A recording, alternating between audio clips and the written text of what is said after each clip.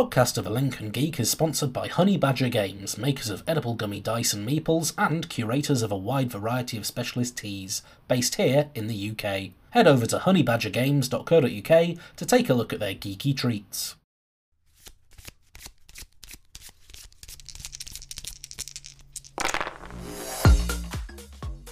Hello and welcome to Podcast of Lincoln Geek. I'm your host, the podcaster general, the Dan Face. A very tired Dan Face. And I've got a reason for that because we've made the decision to reproduce again. Didn't learn the first time, did we, Pete? No, you didn't. I kept telling you, no, you did it once, didn't need to do it again, but it is what it is. Exactly. Anyway, thank you for joining our little show about board games. We're going to be a bit more general today because for obvious reasons, as I've been on paternity leave looking after a little person, they're not very good at playing board games really, and it's kind of hard to find the motivation and the energy and the time or anything to actually arrange any board games, so I've been pretty light on board games this month. So I thought I would just expand it to just a general catch-up with my good friend Pete. We could just talk about any geeky stuff we did, and if we did play in games, great. So without further ado, Pete, what have you been up to in April? Most of the usual stuff, really. Obviously, for those of you who do not know, I'm a very big fan of Japanese manga. I've gushed about One Piece multiple times in previous podcasts, and those who may not know, One Piece has recently entered its final story arc. So, after 10,000 years, it's finally going to be coming to an end. And without going into too much spoilers, so generally speaking, manga needs to be ahead of the anime by at least 6 months. One Piece is about a year to 18 months behind the anime, that is, behind the manga. So there's general etiquette by manga readers to not spoil what some of the biggest stuff that's happened in the manga. But, oh boy, the last 4 or 5 chapters have had some absolutely groundbreaking moments that really build up to the hype of this is the end. And I mean, the most recent chapter that got leaked, which came out about a week early, had some moments that, as a One Piece fan, has really made me chuffed. Obviously, it's not officially been released yet. Japan's got what's called Golden Week right now, which is basically like all their manga series get put on hold for a week. So that came out a week ago. Sorry, that'll come out this weekend. Like I said, the chapter came out early, and of course, with spoilers, you got to read it as soon as possible, and I'm glad I did. But so it's building up to a nice climax, you feel like, after 10,000 chapters. I mean, Oda stated in the past that, so there was a storyline called the Marineford War, where basically the great pirate Whitebeard clashed with the world government to save Luffy's foster brother Ace, and that ended quite epically. And it sort of like sparked the 2-year time skip. And Oda has often stated that he's got a bigger war planned for One Piece that's going to make Marineford seem like a spat in the playground. So everything seems to be hinting towards that. Everything feels like it's really building to it. And I think One Piece is probably going to end within the next 4 to 5 years. And I cannot wait to see how it ends. It's going to be... That's cool. It's going to be bittersweet, though, as well, because obviously reading One Piece is something I've been doing weekly now since 2006. It's why whenever people say, like, oh, I have to wait another week to watch the next episode on Disney+, I'm like, I've been doing that since 2006. Yeah. And for health reasons, Oda will periodically take breaks. The story goes that supposedly, at one point, he would wake up at 8 a.m., work on One Piece until 4 a.m., go to sleep, rinse and repeat. The lifestyle of a mangaka can be quite heinous from what I've heard. Now, I don't know how true that is, but after the time skip, after the Marineford arc, he was told to go on breaks. So you usually get about 3 chapters a month, and then you get an Oda break. And usually the chapter before the break will have some groundbreaking moment, and then you've got to wait 2 weeks to see what happens next. And that's assuming he follows up that plot point after 2 weeks. So, yeah. Wow. Well, it's good for building patience there, as a character trait. Reminds me of course, the classic George R.R. Martin. I too have been waiting about 14 years since the last book. For Game of Thrones or A Song of Ice and Fire, just for people that don't know the author. Of course, there was the TV show, but that's just fan fiction in my eyes, especially the latest seasons. I could do a whole podcast talking about that. My point was, I understand, the kind of waiting and these people that just have to wait once a week for an episode. They don't know they're born, do they, Pete? They don't know the pain. No. I mean, heck, in the nearly 20 years I've been reading One Piece weekly, I've gone through 2 month-long breaks. One after the Marineford time skip, and then one last July as he was preparing for his epic final story arc. So, yep. yeah, 2 months about One Piece is just it must be like it's just, how do you feed that addiction? And it's so since 2006 you've been following this, so it's really going to be the end of an era when it ends for you. Yeah, yeah. You'll have to find another manga. Is there any others you're following very briefly before we move on to another? I'm following My Hero Academia, which is also actually entering its final story arc. But I think the thing is, a lot of people feel like the era of very, very long running manga has come to an end. Like One Piece, like I said, it's over 1,000 chapters. It's over 100 volumes. Recently, there's a manga called Demon Slayer that I've been meaning to read, and I think that capped out at like 20 volumes, which is like roughly 200-ish chapters.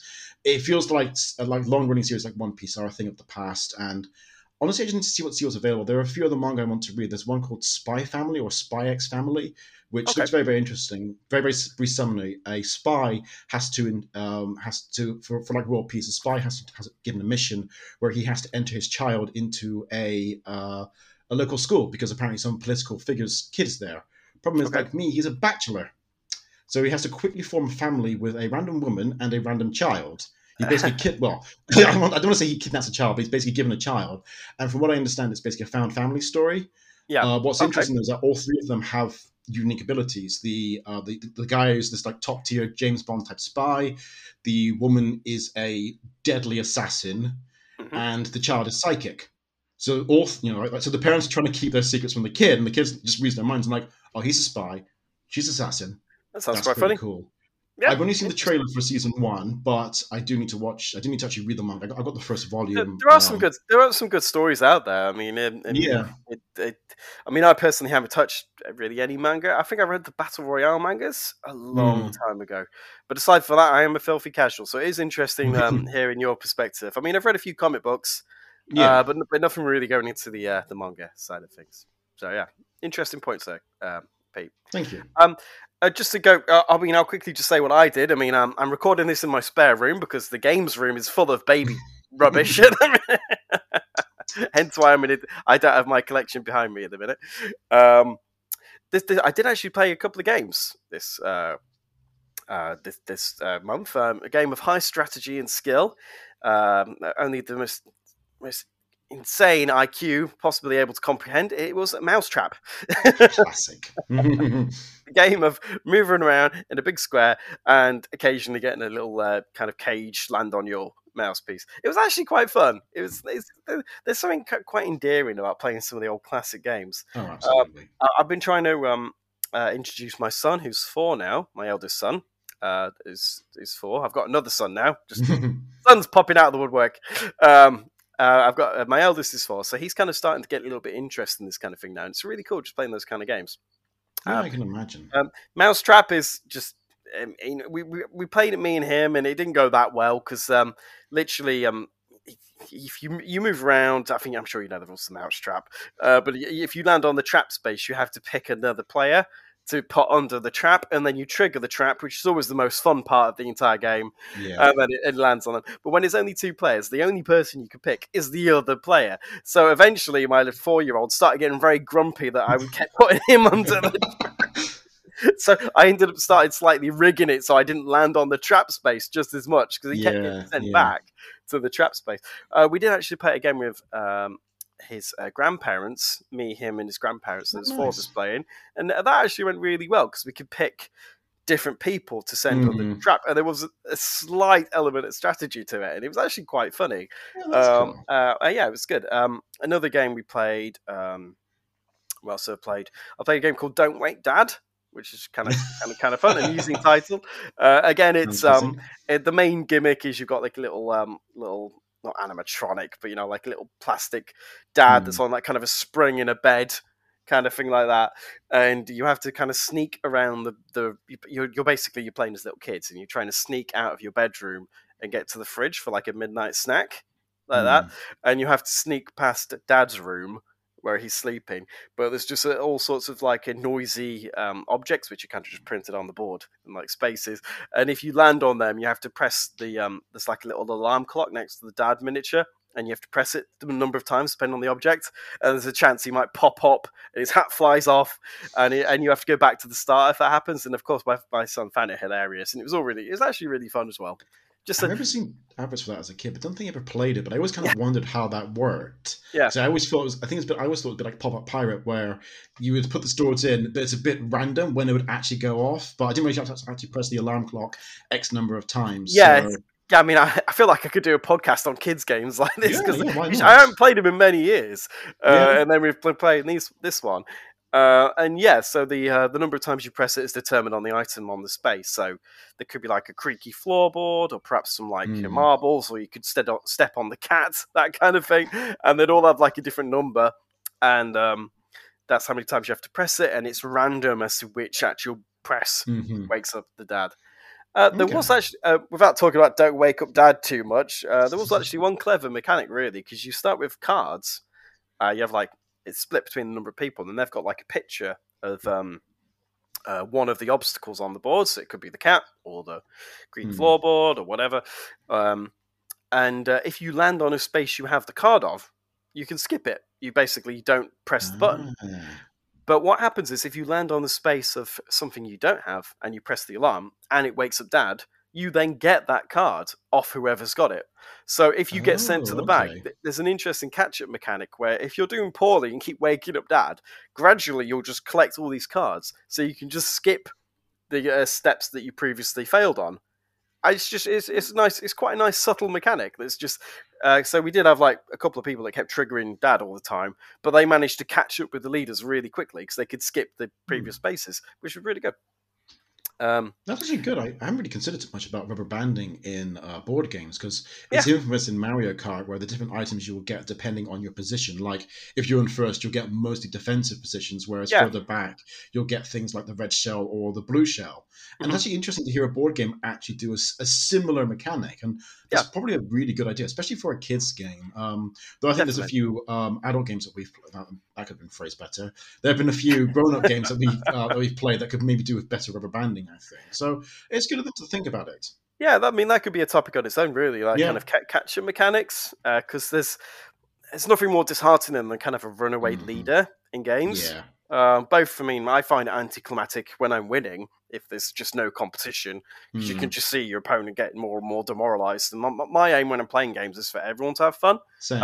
I think winning for me is secondary. I mean, I'll try to win. I won't throw the game, but I never try to destroy the opponent. Yeah. I'd much rather have a close game. So I find it interesting to see what mechanics games can do.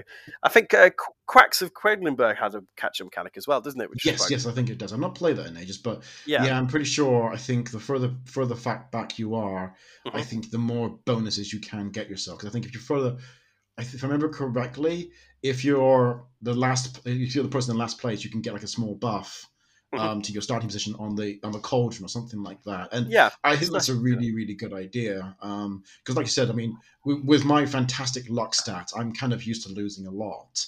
But I will also admit, I will admit there have been times where I feel if I'm losing through frustrating means, I maybe sort of slip a little bit into the bad sportsmanship, and it's something I need to work on. But there have been times where, for whatever reason, one reason or another, I think, oh, screw this game, I'm getting really, really annoyed with it. So it's something that I think more games definitely need, and I think it's good when they try to at least accommodate that. Yeah, I mean, it's understandable. I mean, it can be frustrating for a series of just bad luck that's nothing to do with you. You just keep having worse and worse things happening, and then you have one of the players running away. So I think it's nice when games kind of consider that everyone's meant to have fun. And if they do some kind of design elements to help players lag behind catch up, then all the better. Brilliant. Yeah. I think, of course, the question on everyone's lips is: you're starting Battlestar this year or next year with him? What, with my eldest? Yeah, with boy one. Maybe give it another year or two. I think talking about sportsmanship, he's not a graceful loser. 4-year-olds. There's been a bit of storming off in the corner with his arms crossed. It's classic kind of toddler tantrum. And yeah, we're working on it. I think it's all normal. It's all normal. I mean, I was an infamously bad sport when I was a kid. My parents never liked playing games with me because I used to literally flip the boards if I lost. Oh, wow. We're talking about when I was quite young now. Yeah. Like 6, 7, that kind of age. I did grow out of it. Now I only flip virtual table. Same. It's quite cathartic actually flipping the virtual table board, regardless of, especially if I've lost. Like it is very, very cathartic just flipping it, because it means you don't have to worry about picking up very, very small little pieces that could easily get stepped on or lost in the carpet. Well, there we go. That was a nice little catch up. I mean, I was just trying to think what else I've played. I mean, have you done anything else noteworthy this month you'd like to record for the annuals, Pete? The only other thing I really played was so I'm very big into fighting games, and I've recently got into the King of Fighters series. That's cool. We can talk about video games too. It's just kind of a general geeky catch-up this episode. Well, I've not played much video games. I'm very much into the AI Somnium series of visual novel games at the moment, which are a detective series where you effectively are trying to solve a murder, and you gain a lot of evidence by going into people's dreams. It's very, very surreal, but I absolutely love it. I gifted Dan the first game, which he has completed. Good job. It's very good. I think I'm on the final puzzle of the second game, and it looks so. One of the big mechanics of the game is that you have 6 in-game minutes to solve the dream that you're in, and there are various factors that will affect how quickly that time can fly by. And there are quite a few times where you'll basically be like 2/3 of the way through all the puzzles and you just run out of time. In fact, one feature I like about the second game is quite a few of the puzzles actually require to enter the answer. So what I would do is I would go through the puzzle, write down all the answers, then restart the entire thing and cut out like 2 or 3 minute chunks of the actual puzzle by just going, oh, the answer is X, Y. And the game would be like, how on earth do you know that? I'm like, lucky guess. That's good. But I almost... Sorry, go ahead. No, what were you going to say? I was going to say, yeah, it was a great game you recommended to me there. I mean, especially as I'm getting older, I just kind of appreciate nice, kind of good structured story games. And I do love the kind of detective genre as well. I think it's part of the reasons I like social deduction games so much. I kind of always a dream to be the ultimate detective, you know me, Pete. So anything where you get like a little puzzle or a crime or anything like that to solve, especially if there's kind of twists and turns, I'm sold on it. And that was a great game as well, and a really funny as well. Really good sense of humor. Oh, the sense of humor is fantastic. The only thing I will say is that it's very, very Japanese sense of humor. It's very, very Japanese, yes. Yeah. And Japanese humor can be quite lewd at times. So just bear that in mind if you do play it, which I do recommend. The sequel actually has a few little bits of Japanese culture that I'll probably have to explain to you when you actually get around to playing it. Sure. Okay. It's small things. It's just actually why not? So for example, I think in Japan on Valentine's Day, it's customary for the girl to give the boy that they like chocolate. Okay. And certain plots of the game takes place around about Valentine's Day, so that's one little thing to sort of just bear in mind. That's why if you see a character give another one chocolate, it's because that's what they do in Japan. I think then a month later they have what's called White Day, where the guy then has to take a girl out on a date. I only know of this because that was an element in Persona 5 that I was not expecting. Where I think if you've got an in-game girlfriend, she'll give you chocolate on Valentine's Day. And I thought, oh, that's nice. And then an in-game month later, it's like, oh, it's White Day. I'm like, what? What's this? Fair enough. Well, the more you know. yeah, the more you know, which is something I quite like. Yeah, that's pretty cool. Okay. I've just been scanning my brain for what else I played. I also played Skull. Thinking about it, I had my I had some family come over to visit the new baby. And the baby was asleep for pretty much the entire journey, the entire visitation period. So we had a little bit of time to kill. So yeah, brought out Skull. Can't go wrong. Very nice. It was my sister and her husband and my nieces. They came around. We also played Shuro. I can never pronounce it. Shuro of the Seas. Yeah, I think it's Shuro. Shuro. Yeah. Oh, shit.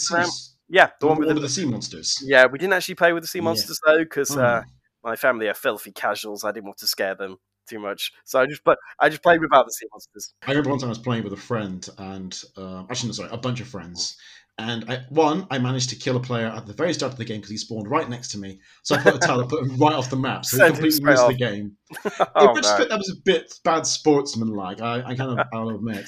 Well, but at least it's a quick game, isn't it? I mean, you're talking 15, 30 minutes tops. This one lasted a while, actually. Did it? Yeah, it lasted for a while. One player kept having his paths go next to the monster. So you're playing with the monsters. Yeah. he was like talking about how people were on a cruise. He was like, "Oh, here's my sea monster cruise. If you look out the starboard window, you can see the sea monster right now. Oh, isn't it threatening?" But like he managed to, I think, avoid getting eaten, and I think it was him, myself, and another player for about another 20, 30 minutes, and then I think I got taken out, and then it was just those two at the end. So I think that game maybe lasted a good 45 minutes to an hour. So okay, yeah, in retrospect, killing the player at the start was a bad idea. Probably. Well, it's usually a quick game. I suppose the sea monsters add to the time, don't they? I think because they eat up the tiles, so there's spaces on the board again. I mean, if you play without the sea monsters, eventually you will fill up the whole board with tiles, so that people will be flying off the board in about 20, 30 minutes. I usually find when I play that game, depending on the number of players, I guess. But yeah, with the sea monsters, they do add a bit of complexity. Not a lot, but they kind of add a bit more strategy because you can kind of clear tiles depending where the sea monsters are going and that kind of thing. Yeah, fun game. Actually, I think I played Sura with the monsters first, so I think I never really considered the possibility of running out of space and tiles. So I think I played the virtual version with you once, the non-monster version. And I think it was like neck and neck for a while, and I think we ran out of space. And I believe in one game you flew off the map, and in the second game I flew off the map, and it was kind of weird because I never experienced that version before. Yep, that's the most common way, just falling off the edge of the world. It was perilous seafaring back in the day. Oh yeah. Well, absolutely. I think that was a pretty good recap. I was worried this was going to be a very one we struggled to fill with content, Pete, but it sounds like we had one other thing I could mention. Oh, go on then, chuck it in there right at the end. So I'm a very, very big fan of Masters of the Universe, as people know, and the most recent line of the retro-inspired Origins has come up. Recent wave of the retro-inspired Origins has come out, and I've managed to acquire all of them for decent amounts of money. Maybe more than I could have spent, and I've got with me in front of them one of them right now, a character called Slamurai. Now, what I really like about this character is that he was intended for the vintage era. Without going too much into the history of Masters of the Universe, they revealed, I think that the toy line ended around about 1987, but they revealed concept art for a bunch of characters who were going to come out in 1988. And Slamurai was one of them. Now, he's just a white recolor of the villain character Ninja. And Slamurai has appeared in other toy lines since, but this is the very first time he's ever appeared in a retro style akin to the original vintage era toys. And I'm just a sucker for seeing D-list characters, or unproduced characters in his case, make it into the toy line. My only frustration is due to the way he was packaged, his sword is warped, which is really annoying. I've tried bending it physically myself. I think the trick I need to do is dip it in boiling water, straighten it out, and then dip it into cold water. That's a common way of sort of like fixing bad plastic. But knowing my luck, I'll probably break something. So I'm half tempted to just go, I'll leave it as is. It's not like I'm going to be selling him anytime soon. In fact, it'll probably be whoever inherits my collection that'll be selling him, which might well be your boys, depending on how things go in life. So we're just a forewarning about that. Yeah, I'll have to clear a spare room to make space. Oh yeah.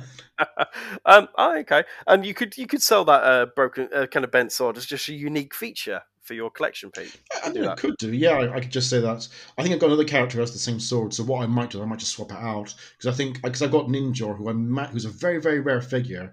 I think his wave was very, very. Wasn't mass produced or wasn't just kind of like didn't hit the shelves quickly enough. But I managed to find a loose one for about 40 quid. Great. Arguably a bit more than I would have liked to have spent, but I've now got a Ninja in my collection, so I might whip out the swords. The only real downside I have with this figure is there's a bit of scuffs on the top of his hood. Obviously, being a white figure, for those of you at home, he's like a white figure with some light blue and grey detailing. Any paint app issues stick out like a sore thumb. Yeah. It is what it is, particularly as obviously retail isn't really a thing over here for figures, so it's not like I could just pop into my local Tesco and have a look at the entire wave. In fact, I was in my Tesco's yesterday and I thought, I'll see what's in the toy aisle. None of the stuff I collect. Oh well. I mean, I could easily go into about the other figures that I've got in this wave because I've got 2 of them unboxed, 2 of them boxed, and I got an exclusive. But that I could easily just spend about half an hour talking about these. We could fill a whole episode with that, probably, Pete. Oh yeah. Or I easily could fill a whole episode about them. You're well earning your new nickname, the Collector. See, I always think of there's a Treehouse of Horror episode where Bart and Lisa gain superpowers. In fact, Bart's is elasticity, similar to Mr. Fantastic, and Lisa's is super strength, similar to the Thing. And they fight comic book guy who's called the Collector. And when they introduce him, they go, "Enter the Collector." It's just the way they phrase it is how I always picture whenever I read Pete the Collector on the side. That could be like your intro music then, when you enter the room. That kind of... Yes. Oh, don't. I mean, I was never really big into wrestling as a kid, but I'm not going to lie, I do like a lot of the theatrics. Yeah, you got to appreciate that. Oh, yeah. Definitely. Oh, well, yeah. Pete, I can easily get myself... I think we probably should call it there, but I feel that's been a good recap, unless you've got any honourable mentions right at the end very quickly, or are we all good? I mean... Not really. I mean, I think I briefly mentioned I was playing some King of Fighters 15 because they brought back our fan favorite character Kim Kapuan, who fun a little bit of trivia. I used to do a lot of martial arts when I was a kid, and my main style for a good chunk of my life was Taekwondo, which is Kim's fighting style. So always pleased to see a Taekwondo character appear in fighting games. Yeah, and that's about it really. I really need to play more board games, and of course we're recording this the day before the 4th of May, and as some of you may know. May the 4th be with you, Pete. May the 4th. Excellent. You just reminded me, actually. I've been just to point out for irony points. I've been playing a lot of more video games at the moment, mainly because I'm just kind of waiting for newborn to fall asleep or something. He isn't staring at the screen, just to clarify. So he's I'm kind of rocking him in my arms with a controller like this, or he's like he's resting on my chest or something in a secure position. And I was playing Infamous Second Son, which I very ironic. I completed Infamous Second Son while holding my second son, so it was good for irony points. Well, absolutely. I feel like we should cap it off there, Pete. So thank you very much for your time. Always fun to chat. I'd like to thank all of you at home or walking the dog, doing the dishes, whatever you're doing. Thank you for listening to our little show about board games and other geeky stuff. I expanded it this episode. Thank you for your time, everyone. And as always... What about all the links and stuff? Oh, I forgot the plugs. We don't have the pluggers, Pete. What are we going to do? No. So we're on MySpace, right? Yeah, and you can contact us via carrier pigeons. And if you need our site, we're available Ask Jeeves. If you could search for us on that, you can find us. Don't we have a live journal as well somewhere? We probably I'm pretty sure we need to update that tomorrow. We probably do have a live journal. We also have another website, and you don't worry about it. It's www.dolg.com. .co.uk maybe, or you can find us on diaryofalincolngeek.com. Chris does all the usual TikToks, Instagrams, all that kind of thing, Facebook, my face, that kind of thing. And you can, of course, we have a Discord, which is the only one I actually look after, which is why it's the only one I know anything about. Where you can find us and chat to us, and ask any requests, topics, or questions. Pop on them, we'll do what we can. I think that pretty much covered it, Pete. Yeah, I think that's all the plugs. We got the MySpace out there. We got the live journal out there. We got the important stuff. Yeah, we got the important stuff. Exactly. Thank you very much. Well, we better sign this off before Chris sends a hitman after us. So I'm going to go now, and everyone, always be game. Bye. Speak soon. Bye.